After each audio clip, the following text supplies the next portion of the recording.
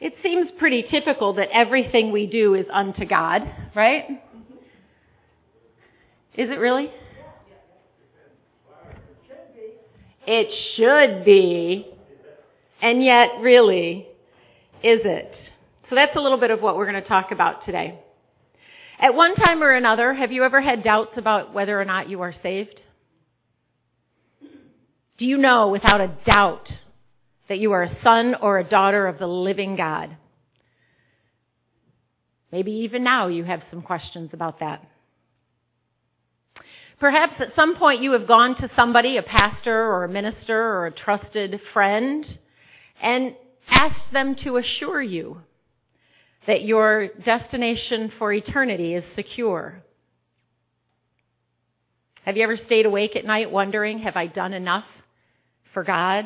Am I truly a servant of the living God? Or am I simply someone who says it without action? Am I a hireling in the kingdom of God? Or am I a servant? Is there a difference?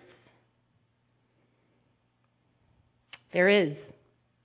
There's a big difference between being a hireling and being a servant or a son in the kingdom of God. And so that's a little bit of what we're going to talk about today. What do the scriptures have to say about being a hireling versus being a son or a servant? In John chapter 10, verse 11, Jesus said, I am the good shepherd. The good shepherd gives his life for the sheep. But a hireling, who is not the shepherd, one who does not own the sheep, sees the wolf coming and leaves the sheep and flees. And the wolf catches the sheep and scatters them. The hireling flees because he is a hireling and does not care about the sheep. Think about this for a minute. A good shepherd will lay down his life for his sheep, just as Jesus, who we know is the good shepherd, was willing to lay down his life for each and every single one of us. He cares for us unto his own death, and he did not hesitate to go to Calvary and be crucified on our behalf. But a hireling, when tough times come, takes off, deserts his post, runs away. And why? Because he doesn't really care about the sheep. Take a moment to ask yourself, in all honesty, have you ever felt this way when God asked you to do something? I would rather walk away from it. I'll just pretend God didn't ask me to do that. That's asking a little too much of me. Would you truly die for someone else, a stranger you've never met? Someone that you don't necessarily like? Or would you flee when things got really tough? Without even realizing it, many of us in the kingdom of God, despite our best intentions, think and act as though we are hirelings. Why? What makes us act as though we really do not care about the people around us unto the point of death? I believe the answer is that we have not fully grasped or understood the full purpose of our calling in the kingdom of God. Do you know what your calling is within the kingdom of God? Are you a follower of Christ because it offers eternal life? If so, you are looking at what you get in the exchange instead of what you can give. A hireling thinks in terms of what he can get in an exchange and not what he can give. Let's be honest, many of us came to the kingdom because of eternal life and an understanding that Christ purchased our eternal life. So what that leads me to believe, and I find in Scripture, is that we are led on a journey of becoming sons of the living God. Most of us, honestly, enter the kingdom as hirelings. It is what we get in the exchange. And that's what draws us to God. But if we take a look at this passage in John, I am the good shepherd, I've heard many people say to me, well, that only applies to the pastor or the minister. They're the shepherd. They're the ones who shepherd the sheep. It's unfortunate for the pastor or the minister, isn't it? But it makes it easier for the rest of us who don't have to fill in that role. And yet, isn't that what a hireling would say? I don't have to care for the sheep. I'm just a sheep. And yet God has called every single one of us to lead others to be closer to Him. In Ephesians 2 verse 10 it says, "For we are His workmanship, created in Christ Jesus for good works, which God prepared beforehand that we should walk in." 2 Timothy 2:15 says, "Be diligent to present yourself approved to God, a worker who does not need to be ashamed, rightly dividing the word of truth." All of us have works that God has prepared in advance for us to do. All of us are asked to present ourselves as a worker who does not need to be ashamed. What is a shepherd? He's a worker. He's a servant. And each of us is called to be a shepherd to the sheep that God puts in our lives. A good shepherd is a good servant. He loves the sheep and he will die for the sheep. Think about when David went before Goliath. What gave him the courage to stand before Goliath? Because he protected the sheep. He protected them from the lion, from the bear, from whatever it was that came to try to get in and destroy the sheep.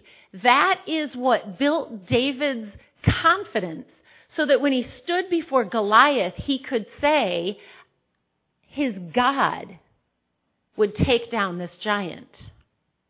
Every one of us needs to be tending the sheep and allowing God to build our confidence to know that as harder things come our way, we are strong enough to defeat the giants. The principle applies to every single one of us in God's church. One way or another, you are a shepherd. When it comes to serving in love and fulfilling our responsibilities. So what is your responsibility? How do we know what works God has prepared in advance for us to do? If He would just send me out an outline of the things I need to get done so I could check them off. I'm a list maker. I love to get lists. I love to cross things off the list. Brad always laughs at me because at the end of the day, I add all the things I did that weren't on the list so I can cross those off also. I feel like I accomplished more. God has prepared works for us, though, and how do we know what they are? What are our responsibilities? Whether we are sons or hirelings in the kingdom of God, we have things that we are responsible to do. We are laborers in the field that God has put before us. We have been commissioned for a very important task. Hirelings, however, don't have the same incentive as the sons or the servants of God. They do not work the way good servants do. Let's take a look at the parable of the vineyard to help understand this. Christ begins this parable and He says in Matthew 20, verse 1, "For the kingdom of heaven is like a landowner who went out early in the morning to hire laborers for his vineyard. Now, when he agreed with the laborers for a denarius a day, he sent them into his vineyard. And he went out about the third hour and saw others standing idly in the marketplace and said to them, 'You also go into the vineyard, and whatever is right I will give you.' So they went. And again he went out about the 6th hour and the 9th hour and did likewise. And about the 11th hour he went out and found others standing idle and said to them, 'Why have you been standing here idle all day?' He said to them, 'Because no one hired us.' He said to them, 'You also go into the vineyard, and whatever is right you will receive.' So the people who arrived at the very beginning of the morning are going to get a denarius. The ones who arrived at the 3rd hour, the 6th hour, the 9th hour, the 11th hour, they're going to get what is right. Well, what is right? Those who arrived at the morning agreed on a specific wage. They knew exactly what they were going to get for their day's labor. But those who arrived later were simply promised whatever is right. Do we trust people enough to say that they will be just with us, that they will do what is right? Verse 8, so when evening had come, the owner of the vineyard said to his steward, call the laborers and give them their wages, beginning with the last to the first. And when those came who were hired about the 11th hour, they each received a denarius. But when the first came, they supposed they would receive more, and they likewise received each a denarius. Well, now, come on, that's not fair. Is it? But those who came first agreed to their wage. So what is it of a concern to them if those people who came later receive the same wage that they did? Is that not fair? Well, as my mom told me growing up, at least 1 million times, get over it, life's not fair.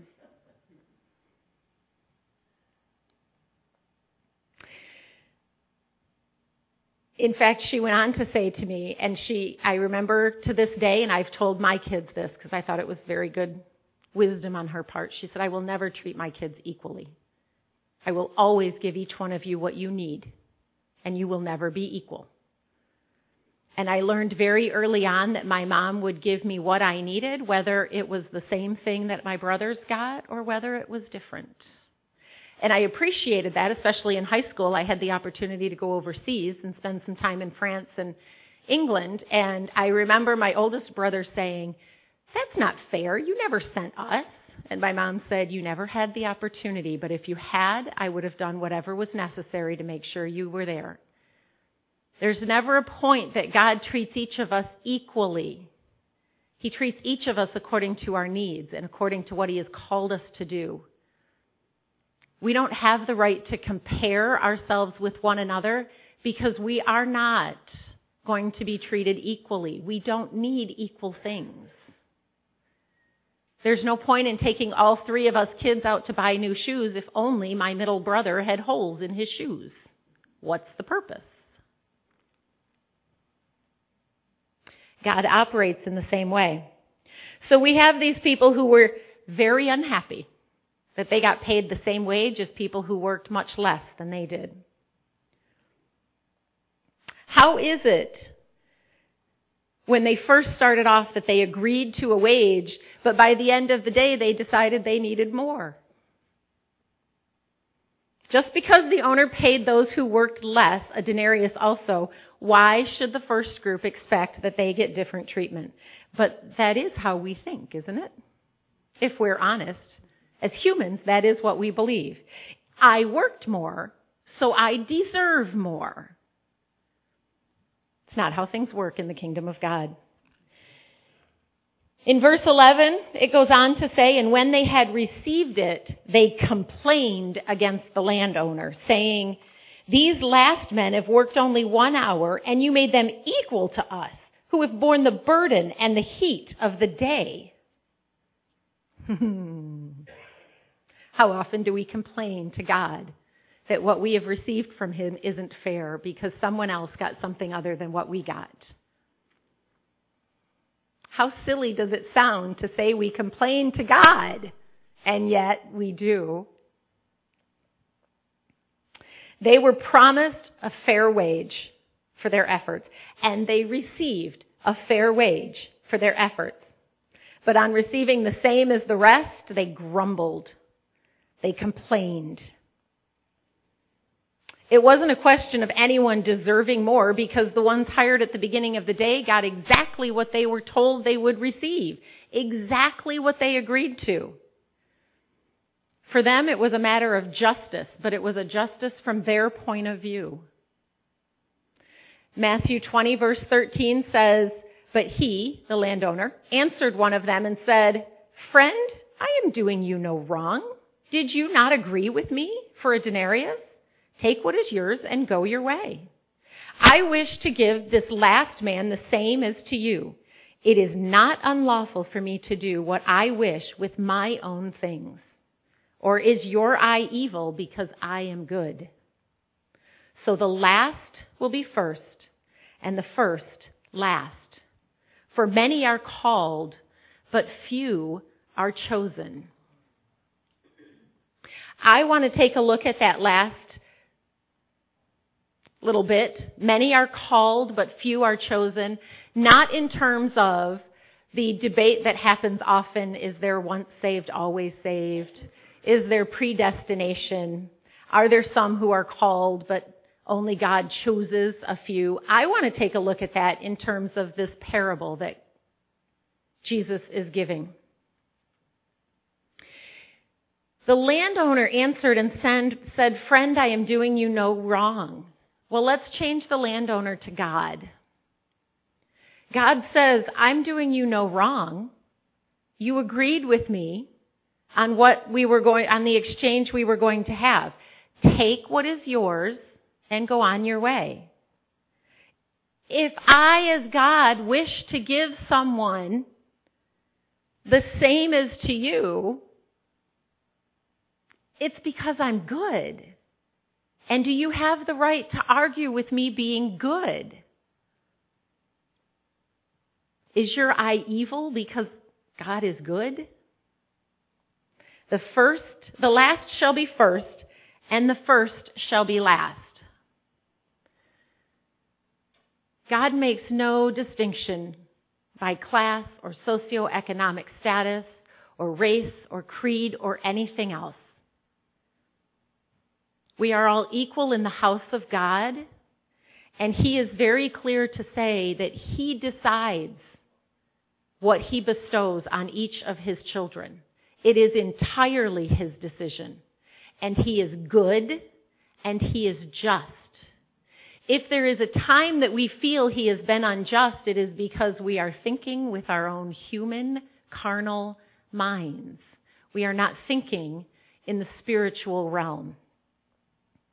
Many are called, few are chosen.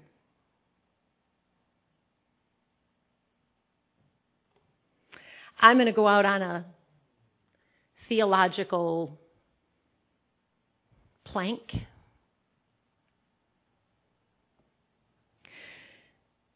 But we're going to get into the story of the talents. And some are given 5 talents and some are given 2 talents. And I want to attach that to this verse. Many are called, but few are chosen. We don't all have the same role in the kingdom of God. Some of us are called for a much more difficult road. I don't know about you, but I don't believe that I could have walked the road that Paul was called to walk. I don't believe that I could walk the road that many missionaries in other countries are called to walk. I truly do not believe I could handle the road that God has called my brother to walk, living in Gaza. I just don't think that I could. But God has chosen those people for a walk much more difficult. I'm called, and God has given me a road to walk. But He hasn't chosen me for the hardships that some people have to face. We are all together in this, and yet, in the end, who knows whether my reward will be as grand as my brother's, or if it will be on equal terms. But we both get eternal life for the walk that we have chosen. Regardless of how hard his is, regardless of what he faces, regardless of what happens and God calls him to do and what God calls me to do, in the end we both receive a denarius for the walk that He has chosen for us. I don't get to determine my reward. And John doesn't get to determine his reward. He has faced things I can't even imagine. And yet in the end, he could say, well, that's not fair. But that's not God. Many are called. A few of us are chosen for something far bigger and more difficult than the rest of us can imagine. Jesus takes a point in this to show us that the definition of justice in the kingdom of God is not the same as what we believe. It's an attitude of a hireling to think that because we do more, we should get more. It's not the attitude of a son. A hireling believes that he should be paid more if he did more. But a son believes he should do whatever is asked of him because he was asked. And that is an attitude difference between a son and a hireling. I do want to point out, in case any of you missed this, God is always just and God is always right. And there's no arguing with that. He has given us each the means to succeed in the walk that He has set before us. But He has not given us the exact same things. We all have what we need, but we do not have exactly the same. In Matthew 25, verse 14, "For the kingdom of heaven is like a man traveling to a far country, who called his own servants and delivered his goods to them. And to one he gave 5 talents, to another 2, and to another 1, to each according to his own ability, and immediately he went on a journey." Think of that in terms of Jesus. He called together His disciples and He said, "I'm going on a journey. I'm going to be away for a little while. I need you to go out into the field and work." And to some of them He gave 5 talents, to some of them He gave 2, and to some of them He gave 1. And it wasn't just the 12 disciples standing around Him or His followers at the time. He does that to every one of us that He calls into the kingdom. He gives each according to his own ability. Verse 16, "Then he who had received the 5 talents went and traded with them and made another 5 talents. And likewise he who had received 2 gained 2 more also. But he who had received 1 went and dug in the ground and hid his Lord's money. After a long time, the Lord of those servants came and settled accounts with them." So if we look at this in terms of God, He has given us, some of us 5 talents, some of us 2, and some of us 1. I would venture to say that the one given 5 and the one given 2 acted as sons, and they went out and multiplied what they had. But the one given 1 acted more as a hireling and went and hid the money so he could just give it back. It allowed him to not do any work, but not lose anything, so he couldn't have any consequences for losing the Lord's money. That's never what God asks us to do, is to sit and do nothing. Those who were given 5 doubled their gains. Those who were given 2 doubled their gains. If you look at it that way, they both doubled what they had. So they came out equal. Even if one of them actually came back with 10 talents and one of them came back with only 4. It's all in how you measure it, isn't it?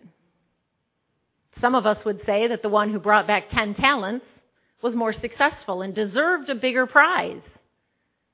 And yet God would say, no, you both did what I asked you to do.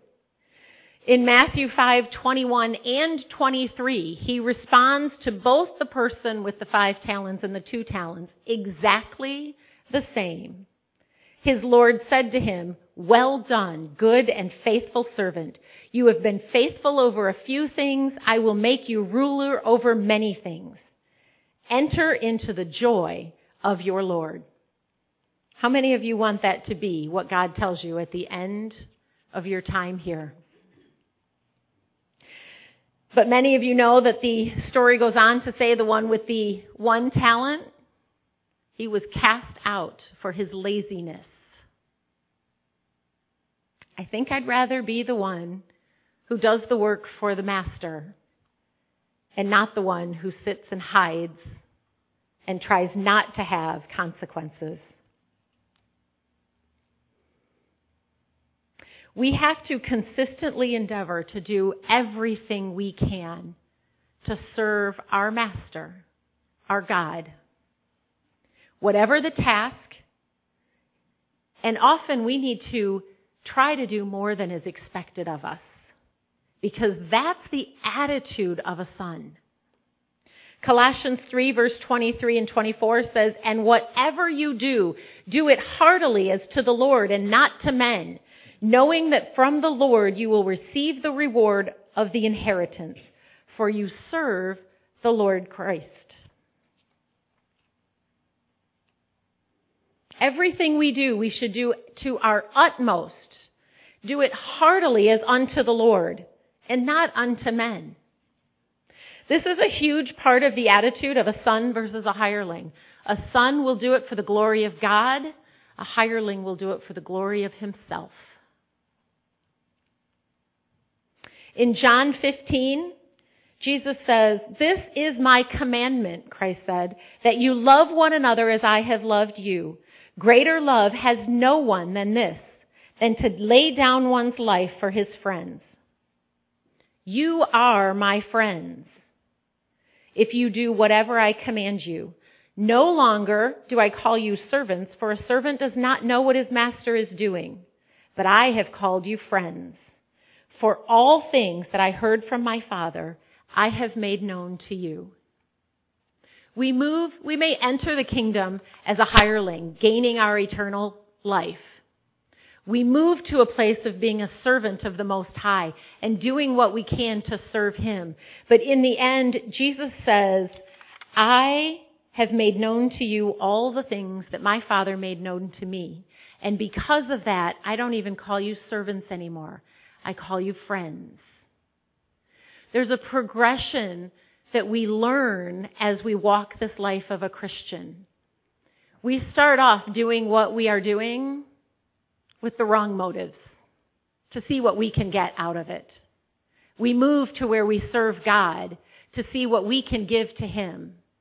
And then we move to being sons of the living God, so that we can do anything and everything with all that we are to bring glory to Him.